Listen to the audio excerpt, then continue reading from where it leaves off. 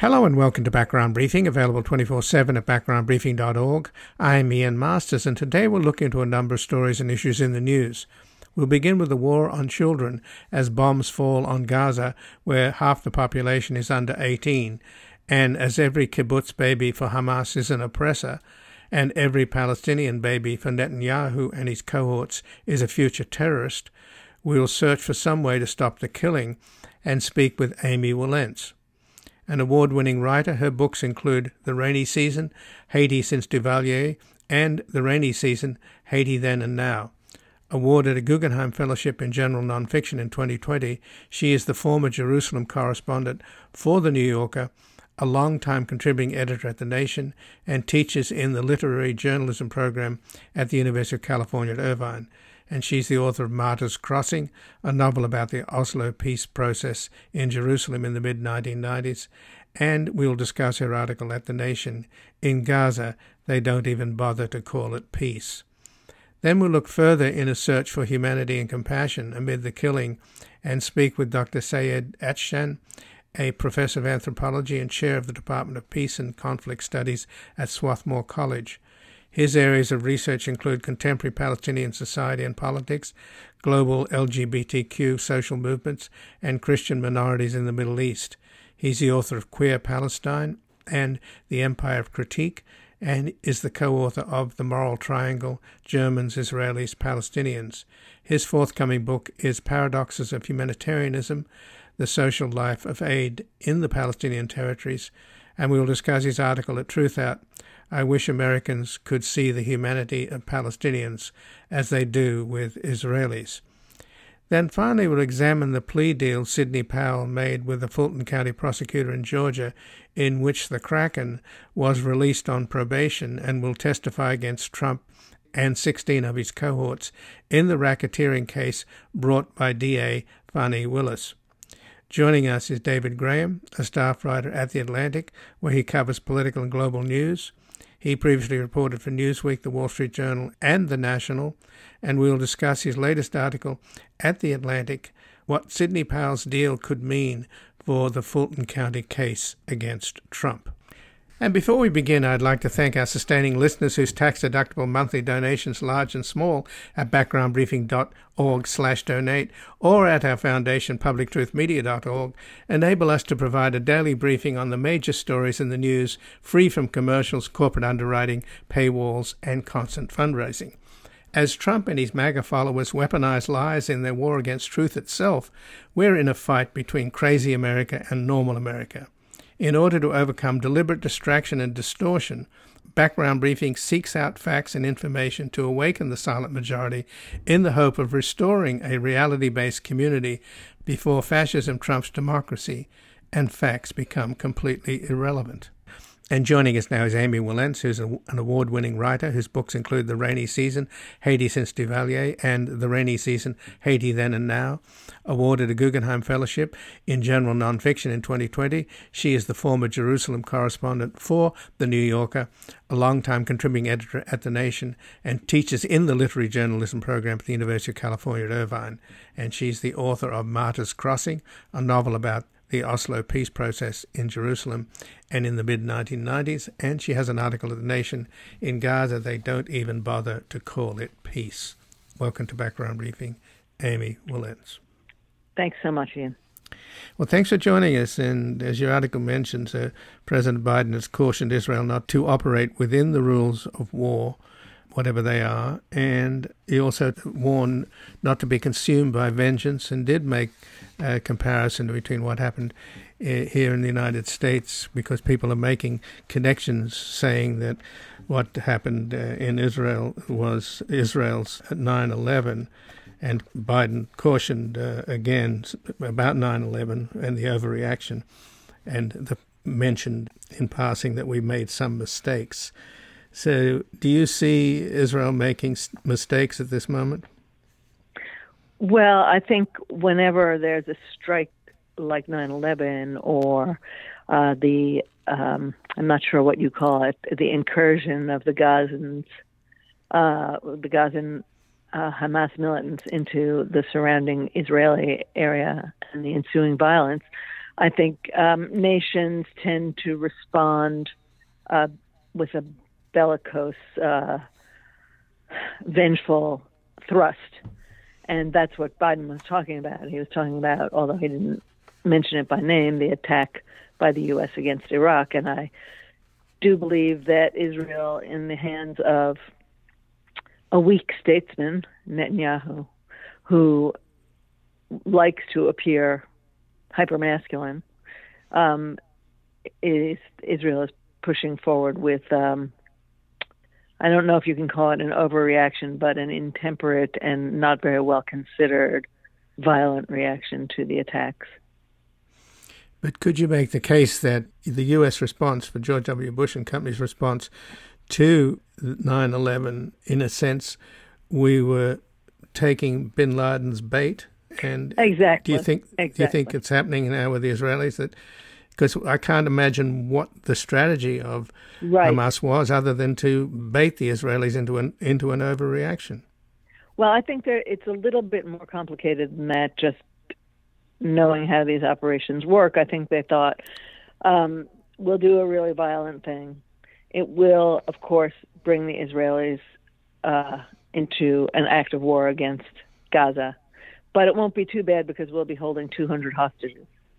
So they know that in the past they've held hostages and they've been able to negotiate about those hostages. And I think they may have been surprised that holding 200, what they thought were all Israelis, wouldn't temper somewhat the reaction. But they wanted to bring Israel into this kind of position. There can be no doubt. Or they were willing to attract the military might of Israel. So from what I've learned from military strategists in Israel and the statements of the IDF, it seems as though the strategy here on the part of the Israelis is to, or the determination, I guess is a better way to put it, is to just simply kill all of the Hamas fighters, and that may be 60,000, and to just eliminate that government, and then hand over that territory to the UN and to any other Arab partner that would help in reconstructing it, and basically wash their hands of the whole thing.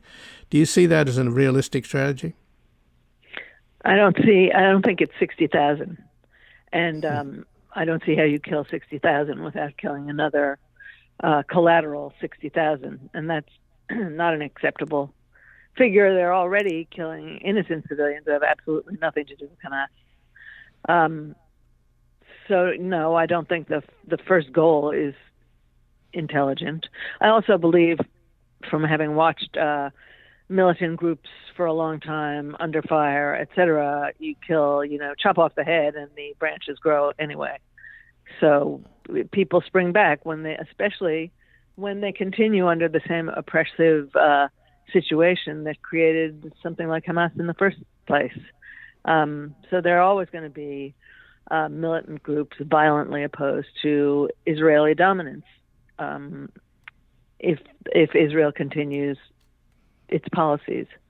And I don't know that, the UN is going to want to rush to the rescue of what is a failed Israeli strategy for fixing itself. It has to be a political understanding with the Palestinians, unless the Israelis want to wipe the Palestinians off the face of the earth. And I would caution them to reconsider on that, because the world has not smiled on that kind of behavior, genocidal behavior. But the end game, at least as far as one can tell, of the Israeli right, which is now, of course, even further to the right with this new government of Benjamin Netanyahu, their end game with the Palestinians has always appeared, since they really won't state exactly what their goal is, but it does seem to be sort of based upon this idea that, they'll go away somehow, the Palestinian people. I call it the no-state solution. So There was the two-state solution. There has now been recently everybody sort of gathering under this idea that there could be a one-state solution while Israel still existed. That was never going to happen. So now it's the no-state solution. And the hope is that they'll either all disappear or somehow the UN, which has been taking care of the Gazans for a long time, and the Palestinians in various refugee camps, will continue that paternal help. So it's backfiring, and it will backfire. And whether or not they can kill 60,000 or even 30,000 is the other figure I've heard in terms of Hamas fighters. It seems as if this idea of doing an end run around the Palestinians through the Abraham Accords and making a deal with Saudi Arabia and other Arab states, and essentially, as of recently, the National Security Advisor, Jake Sullivan, was saying how great it is that we don't have to worry about the Middle East anymore. I mean, how delusional is that? Well, and Hamas hears your cry. You know, you say something like that, they're listening. They're not dead yet. And the other thing about killing 60,000 Hamas militants. Well, I mean, at a certain point, to me, go over 1,000 and you're killing Palestinian civilians.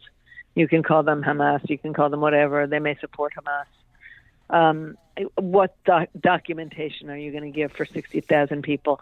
Israeli demanded that 1.1 million people flee North Gaza so they can, chase down the Hamas militants. Supposedly that's the goal. But of course, if I were in Hamas, I'd just go with the 1.1 million. Take me, Mom. Let me get in your flatbed truck and we'll leave together. I just don't understand how they're going to assassinate 60,000 people or 30,000 people or even indeed 5,000 people in any targeted way. So your article at The Nation, Amy Wilentz, in Gaza, they don't even bother to call it peace. You mentioned that to Hamas, every kibbutz baby is an oppressor, and for Bibi Netanyahu and his cohorts, every Palestinian baby is a future terrorist. And you were looking into the eyes of a baby next to you at a table here in sunny California, an outdoor restaurant. And I take it you starting the article out with that is a way to express the enormous difference between our privileged life here and looking at a beautiful child and then suddenly putting yourself in the context of what it would be like to be in Gaza today. And it raises the question of, can we start seeing Palestinians with the same compassion and humanity that we see Israelis? Because our government is right 100% behind Israel at this point. And obviously you're troubled by the fact that your tax dollars paying for bombs that are raining down on Palestinian civilians. Yes, but that little girl sitting next to my table was a stand-in for me for the children on the kibbutzim who were slaughtered, in hand-to-hand combat, basically, babies against militants.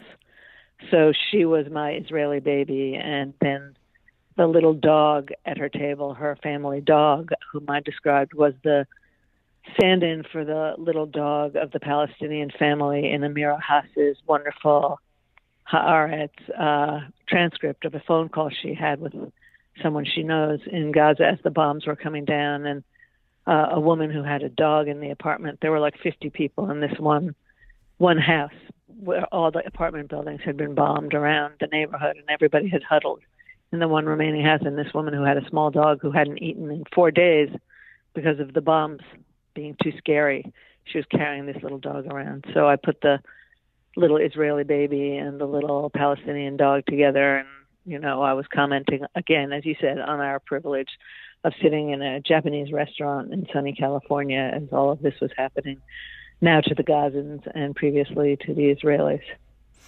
So to what extent is cable news, at least, I don't know what percentage of the American people are watching it, but bringing all of this stuff right into your living room, is there a chance that we will have the kind of moral awakening that would suggest that we start seeing Israelis and Palestinians with equal humanity and compassion?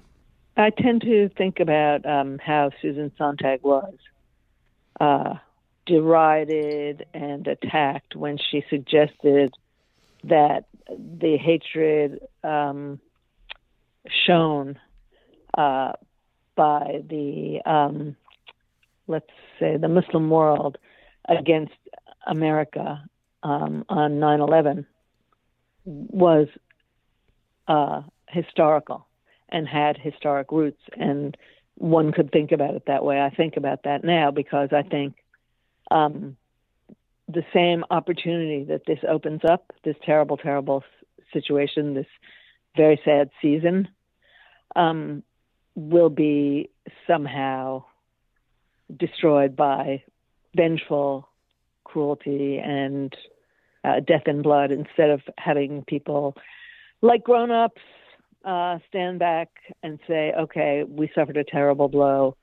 Now we've inflicted a terrible blow. Now let's stop and consider what the future could hold, as opposed to redoing yet again the same stuff, which works to many actors in the situation. It works to many actors' benefit, but not to the benefit of the citizens on the ground. And just in closing, you have the example of the 2006 retaliation against Hezbollah in the north, where much of Beirut was destroyed, and yet it did not destroy did not destroy Hezbollah. So. Right. So don't do it again. But, this thing seems to go on endlessly. Well, Amy Wilentz, I thank you very much for joining us here today. Thanks a lot, Ian. And again, I've been speaking with Amy Wilentz, who's an award-winning writer whose books include The Rainy Season, Haiti Since Duvalier, and The Rainy Season, Haiti Then and Now. She was awarded the Guggenheim Fellowship in General Nonfiction in 2020 and is the former Jerusalem correspondent for The New Yorker and a long-time contributing editor at The Nation. And she teaches in the literary journalism program at the University of California at Irvine. And she's the author of Martyrs Crossing, a novel about the Oslo peace process in Jerusalem in the mid-1990s. And she has an article at The Nation, In Gaza, They Don't Even Bother to Call It Peace. We're going to take a brief station break and back looking further in a search for humanity and compassion amid the killing in Gaza. When the president talks to God, do they drink near beer and go play golf? While they pick which countries to invade, which Muslim souls still can be saved. I guess God just calls a spade when the president talks to God. When the president talks to God, does he ever think that maybe he's not? That voice is just inside his head when he... Welcome back. I'm Ian Masters, and this is Background Briefing, available 24/7 at backgroundbriefing.org. And joining us now is Dr. Syed Atshan, who is a professor of anthropology and chair of the Department of Peace and Conflict Studies at Swarthmore College.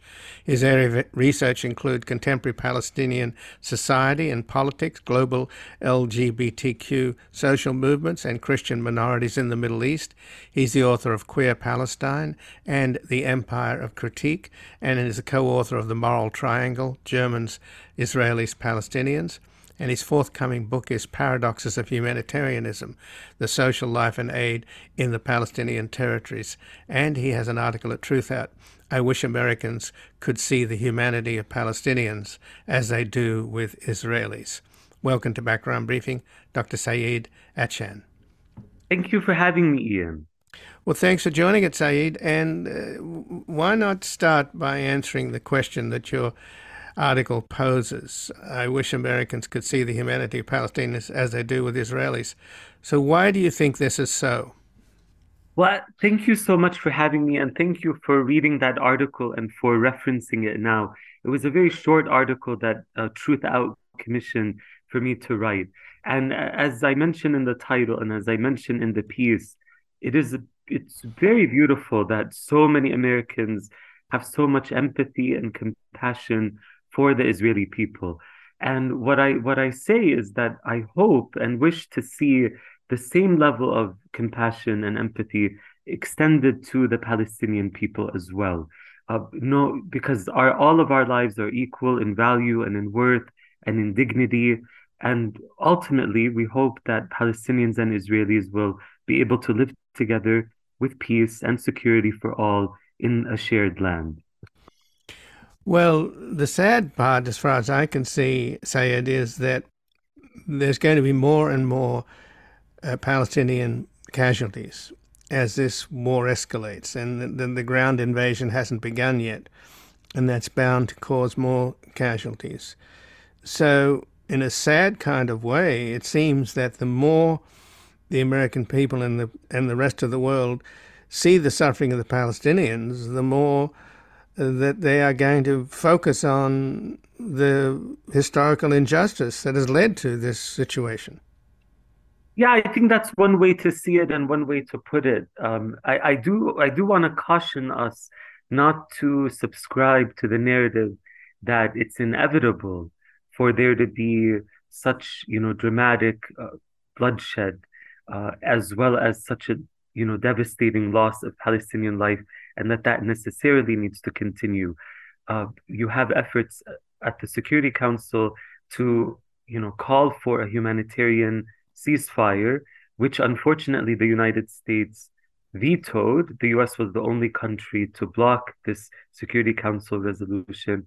A senior State Department official just submitted his resignation, protesting the warmongering and the lack of efforts to de-escalate the conflict. In the US, the State Department had a memo circulated calling on diplomats not to use the language of ceasefire or de-escalation.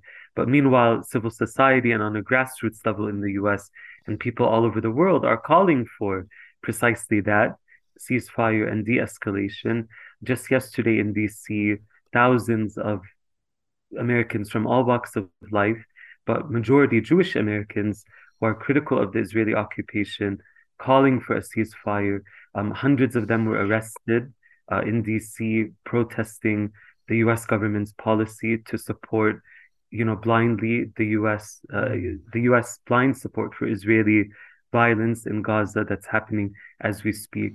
So I hope that more and more of us can challenge the status quo and can call for an end to the bloodshed as soon as possible. Well, if there was a strategy behind this on the part of Hamas, a lot of analysts have suggested it's because of the Abraham Accords and the idea that Israel and Saudi Arabia and other Arab states would make a deal that it would essentially ignore the Palestinians. I don't see that happening anymore.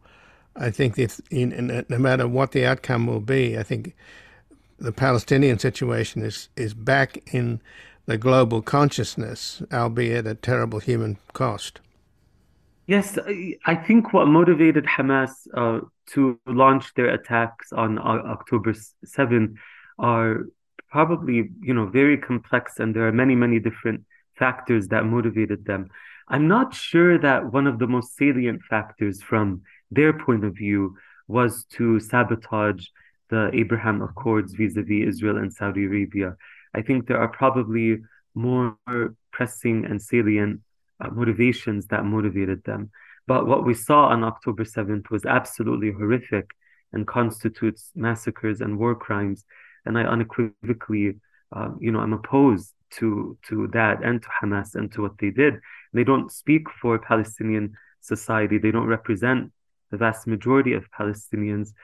So what they did is absolutely heartbreaking, and my heart goes out to all the Israeli victims and their loved ones. But what Hamas did does not justify in any way the war crimes that Israel is now carrying out in the Gaza Strip, and the violence that's now being unleashed on Palestinians in the West Bank, and the surveillance and policing that's happening against Palestinians in Israel proper, as well as against Israelis who are calling for an end to the war and for a ceasefire and coexistence. This is the most far-right government in Israel's history, and it has individuals in the Israeli government who not only have, fascistic tendencies, unfortunately, but also are openly inciting genocide. So it's really, really devastating that the Israeli government is currently captured by such an extremist political agenda. Well, at this moment, of course, the Israeli government is a unity government, or whatever they want to describe it. So, but there's no question that they're all in on a determination to wipe out Hamas. They've said as much, and that seems to be their military strategy. And I don't know, and I've tried to talk to a few analysts about this, whether or not it's possible for the Israelis to do what they apparently intend to do, which is to wipe out Hamas, could be up to 60,000 fighters, wipe out the government, and then hand over Gaza to the UN and to whatever Arab states could help reconstruct it. Do you think, given that possibility, and of course the United States is all in behind Israel, there's no daylight there, except that Biden is calling for humanitarian aid and for a corridor to open up at the Egyptian Rafah crossing, where a lot of aid is sitting there waiting to enter Gaza. So let's start with what appears to be the Israeli military strategy. Is there any way in the world that such a strategy could work? I think we're trying to determine what on earth the Israeli military strategy is. I think it's one thing to say that it's to wipe out Hamas, but unfortunately, all of their declarations as well as their actions on the ground demonstrate that they are out for vengeance, they're out for collective punishment, and they're out for a destruction of Gaza writ large. This is not just a destruction of Hamas that they seem to be seeking. This is a complete, utter devastation of the entire social fabric and infrastructure of Palestinian life in Gaza more generally and more broadly. I mean, it's now we're at least 45 Palestinian families in the Gaza Strip have been completely killed. Literally, at least 45 families in Gaza, generations of families completely wiped out. Half the population are children. We've exceeded 1,000 Palestinian children in Gaza killed since October 7th. Most of the population are refugees. You're seeing entire buildings and towers, predominantly residential buildings, flatten. You're seeing the deliberate targeting of hospitals across the Gaza Strip. You also see the deliberate targeting of journalists, and you see Israel's cutting of water, of power, of access to medicine, food. I mean, complete devastation. You have 50,000 Palestinian women who are pregnant in Gaza, who are about to give birth. You have, babies in incubators. The hospitals don't have power for the incubators. So you have the just devastation of people's lives. And this is an unbelievably cruel strategy, if it is a strategy. And like I said, it is, unfortunately, there are individuals calling for genocide. So and can you defeat Hamas through bombs? I don't think that you can defeat an ideology and ideas by bombing people. You fight ideas with ideas, and you improve the material realities of people's lives, and you end the core of this conflict and crisis, which is the Israeli military occupation and control over Palestinian lives. The fact that Israel can just cut off millions of people's access to basic human needs shows you the power imbalance and shows you that this is not sustainable. Israel cannot continue its occupation forever. So, Syed, you mentioned a little while ago that not all Palestinians support Hamas. So, in effect, you're arguing that what Israel's doing now is actually driving people more into having sympathy for Hamas as opposed to blaming them for their plight. So what strategy is there to distinguish the Palestinian people from this government? Some people have described it as an Islamofascist government. Certainly, when you talk about the capture of the Israeli government by the right-wing religious nationalists, that's also a description of Hamas as well. And LGBTQ rights, as you have written about, is the last thing that they have any respect for Hamas. So is there any practical way, not at this point, I guess, because it's hideous what's happening, to make this distinction? And as long as the Israelis don't make that distinction, then your arguments that they're in a blind rage and in a genocidal mood, then that becomes more apparent. Yeah, I mean, Hamas is a government, and it's not state. It's basically in the West Bank, which is under Israeli military occupation, there's Fatah, or the Palestinian Authority, that is the quote governing body, but they have very, very limited authority because Israel is the ultimate sovereign. And in the Gaza Strip, Hamas is like the governing authority, but it actually has very limited authority. Gaza is basically an Israeli open air prison. Israel controls the water, the electricity, it controls the population registry, the currency, the flow of goods in and out. Israel actually conducts caloric calculations as to how many calories will be allowed into the Gaza Strip to keep the population alive, but just on the brink of survival. This has been the status quo for many years now. So the occupied territories, it's been decades of life under Israeli sovereignty and Israeli military control. I'm 39 years old. My entire life, my homeland has been under military occupation. So this is, like I said, the heart of the matter. This is the root of the crisis. And Israel actually, in the 1980s wanted Hamas to emerge as a religious fundamentalist organization within Palestinian society with a typical colonial divide and conquer rule strategy, because the PLO was a secular organization uniting Palestinian society. And Israel wanted to see Palestinian society fractured politically, geographically. And that's been the strategy since then.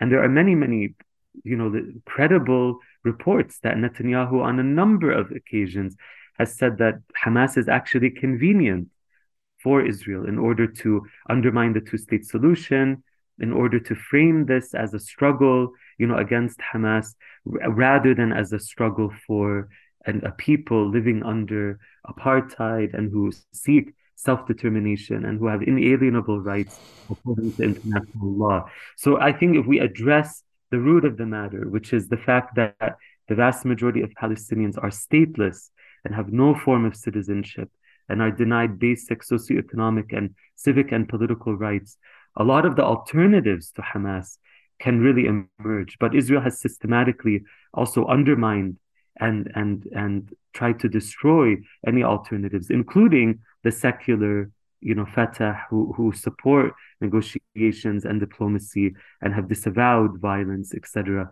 Israel has done everything it can to actually undermine them, and in many ways to, in a sense, as a result, bolster Hamas. And so I think that the strategy is actually counterintuitive and counterproductive.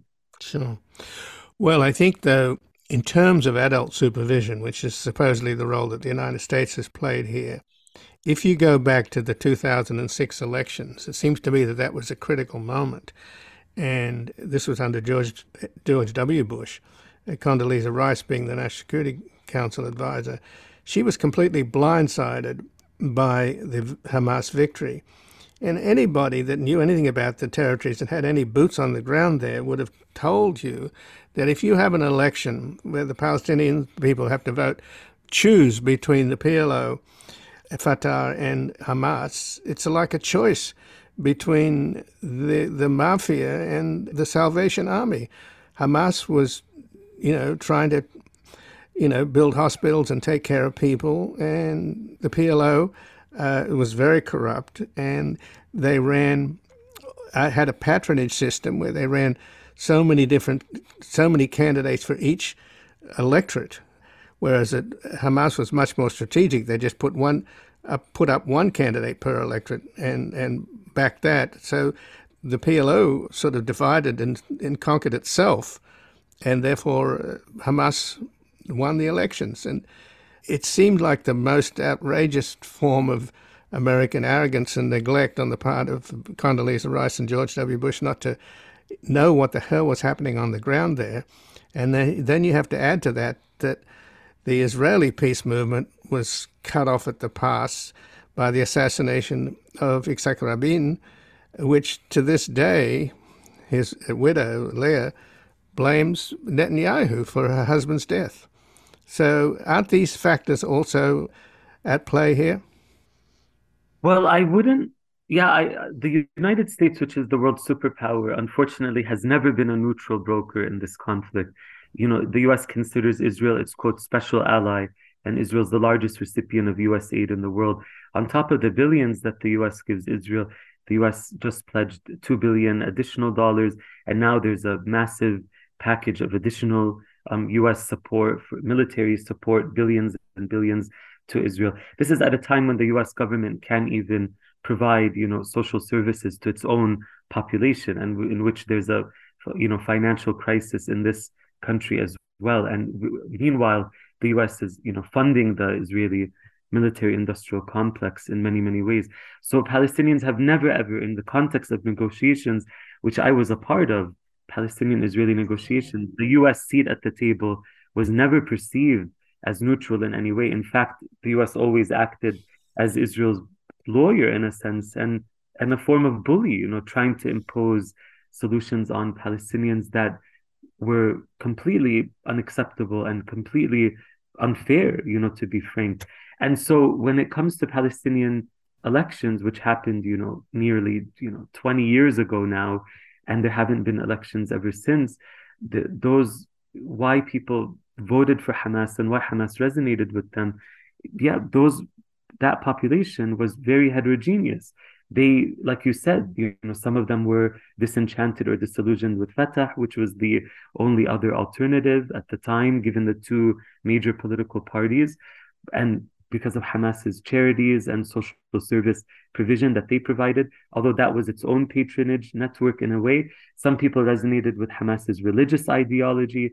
Some people supported the idea of, quote, armed resistance, and felt that this negotiations process with the US was not yielding any results and was actually making things worse for Palestinians, etc.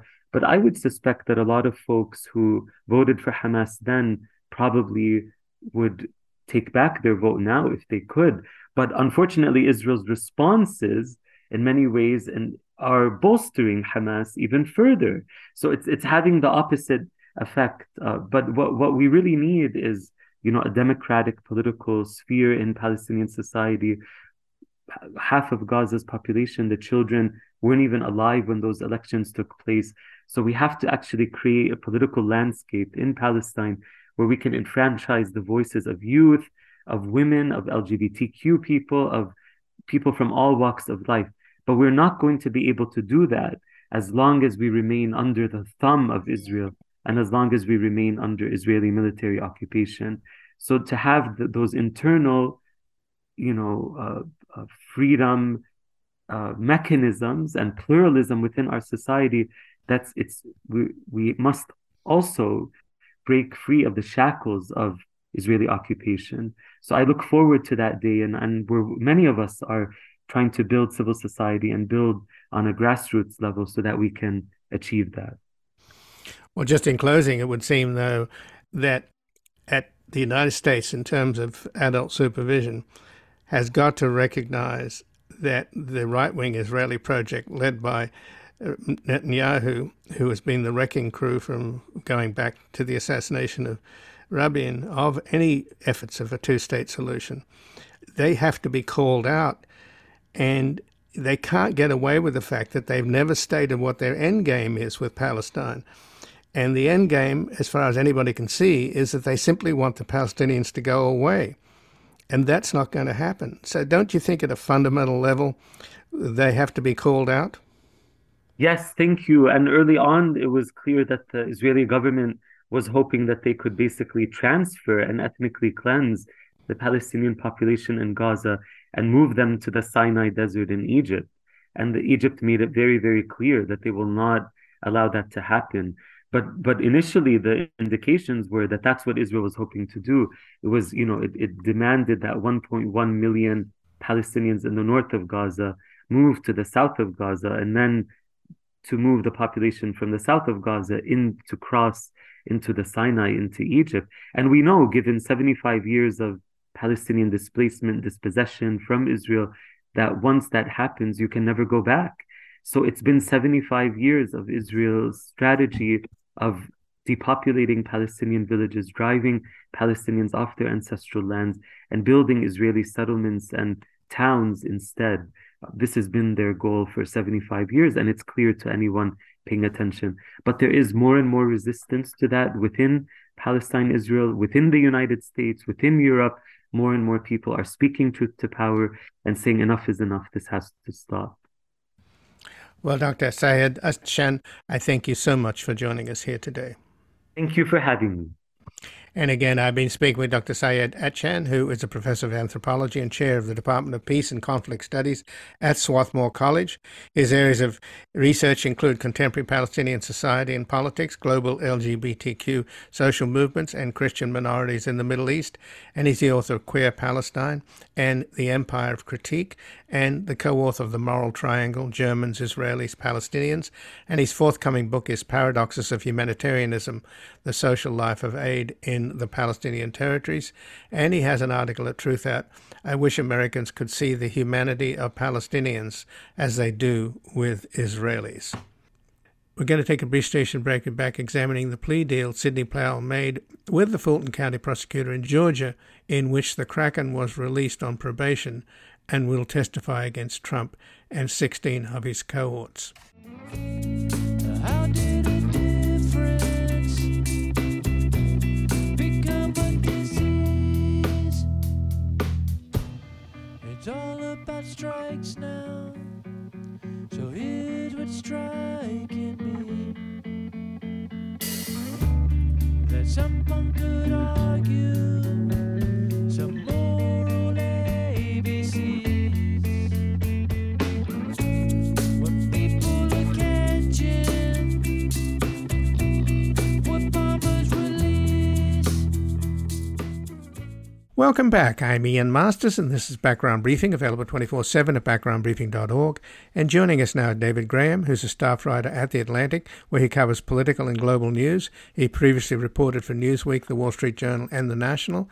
And his latest article at The Atlantic is What Sidney Powell's Deal Could Mean for the Fulton County Case Against Trump. Welcome to Background Briefing, David Graham. Thank you for having me. Well, thanks for joining us. And the subtitle to your article is, I think there are a lot of people who are in trouble more than they were before. And your article begins, the Kraken has been released on probation. So just to touch on just to read from your article, that the deal that she struck is that she'd recorded a proffer offer with prosecutors that described the crimes that she had agreed to testify, and she's agreed to testify in future cases, which of course is really damaging for Donald Trump and the 16 other co-conspirators in this racketeering case. And she also wrote an apology letter to citizens of Georgia and agreed to pay almost $9,000 in fines. Yet legal experts you talked to said this is a good deal. So why is it a good deal? It's a good deal for her because she was so clearly implicated in these things. You know, we know from what's public that she was heavily involved in the effort to overturn the election, and we know she was heavily involved, in particular, in this breach of election equipment in Coffee County, Georgia. And so, for someone who was so closely involved in all of this, and you know, sort of even without seeing a court proceeding, you know, we can see this. To get off with such a good deal is a good sign for her. You know, she won't have to serve any prison time. Assuming she completes all the terms of her deal, because she's a first-time offender, it will be wiped from her record.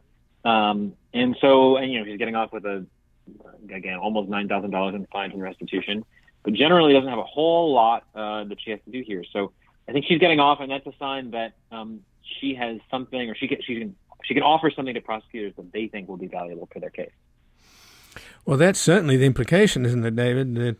That's how plea deals operate, isn't it? You spill the beans and testify against your cohorts, and we'll let you off lightly. And so let's talk about how damaging her testimony could be.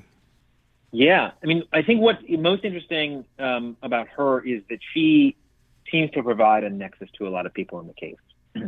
So, you know, we believe, for example, that she was in close touch with Jeff Clark, who was, people may remember, the Justice Department lawyer who tried to launch an internal coup in the Justice Department, was sending letters to state legislatures telling them they could overturn the election, and involved in a lot of chicanery here and there.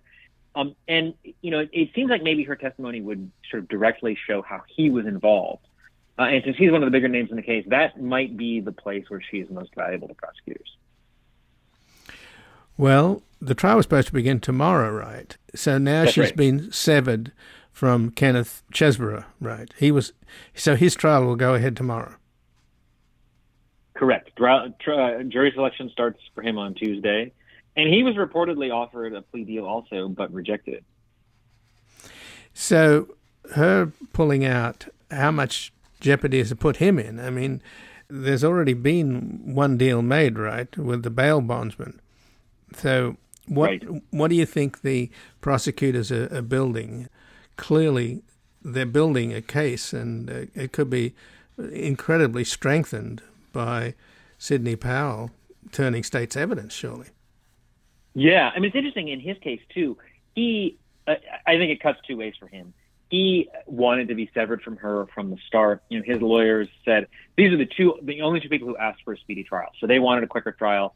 And so the judge said, great, we'll try these two people together. And his lawyers immediately protested. And they said, you know, he doesn't know her. They haven't had any dealings. They've never communicated. So they're both part of this broader scheme to steal the election that Fani Willis has alleged. But it doesn't seem like they were closely involved. I think her going away from this particular trial may make things easier for prosecutors, too, because now they don't have to concentrate both on her sort of low-level, really kind of amateurish schemes here to infiltrate Coffee County voting systems. And they can focus more directly on him and what he was doing or what he's alleged to have done, which was to engineer this fake elector scheme at a much higher level than what she was working on.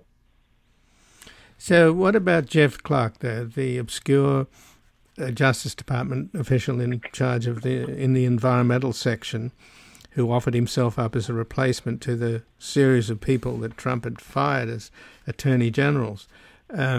He's clearly vulnerable in the other cases, particularly the Jack Smith case before Judge Chutkan. So why do you think he's just as vulnerable here in Atlanta?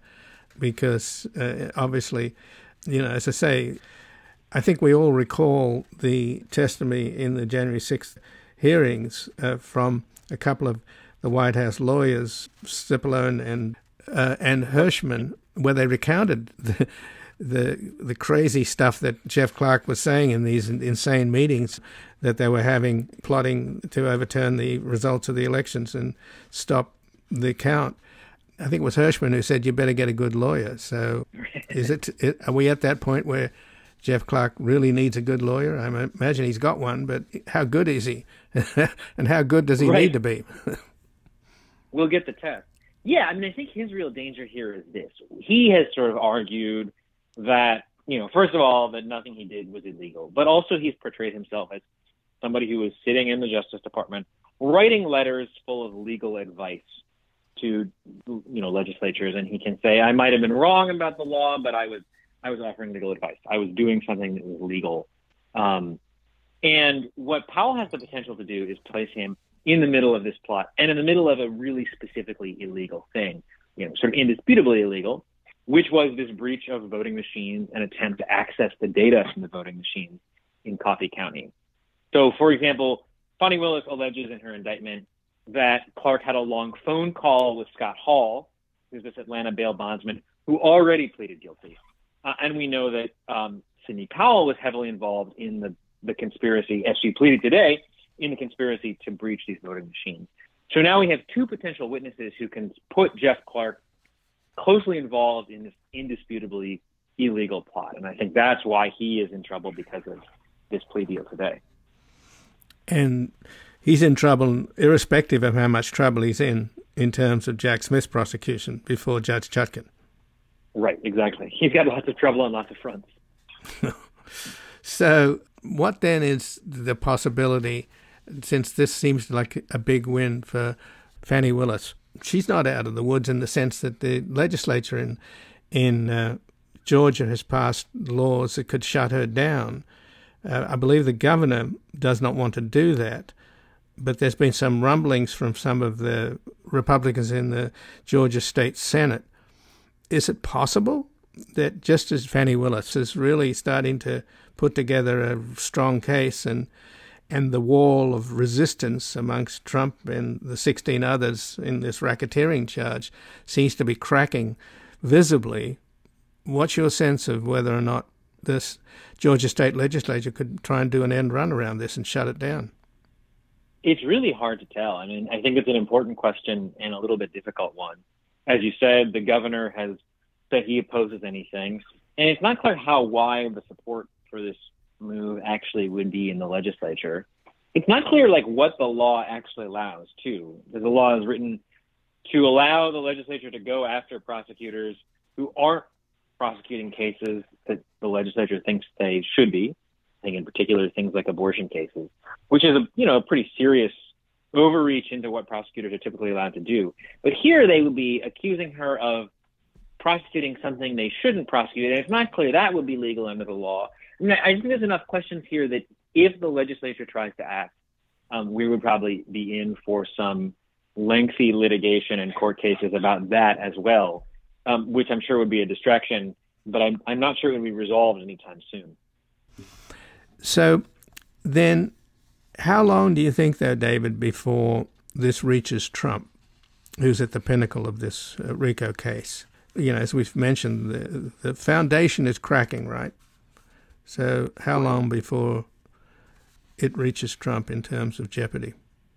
Well, I think even without more people doing this, he's already got fairly serious jeopardy. We don't know what evidence the grand jury gathered and what the prosecutors have in hand.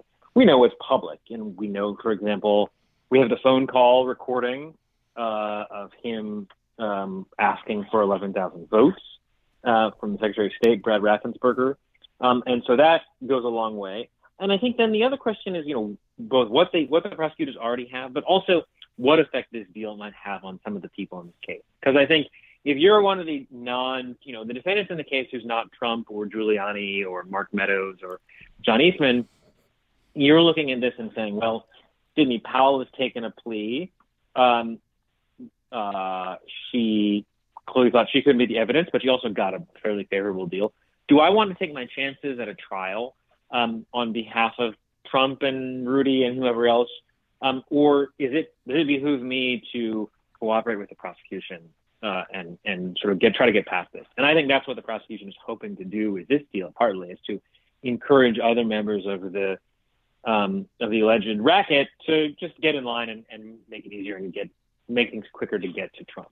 It seems like they're trying to move from the bottom up, and you see that with Scott Hall and you see that with Powell.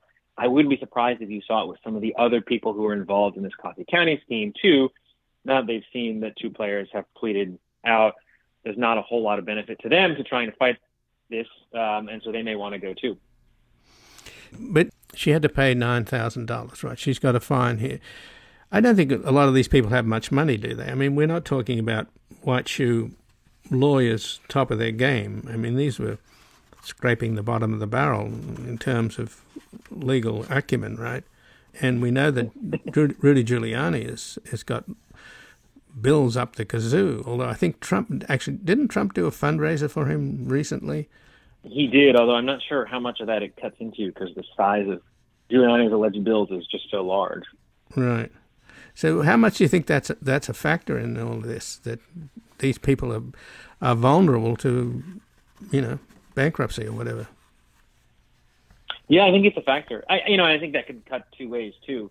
The cost of going through a trial, racking up legal hours, is going to be high, and the cost of being convicted could be very high too if you go through a trial and end up being convicted.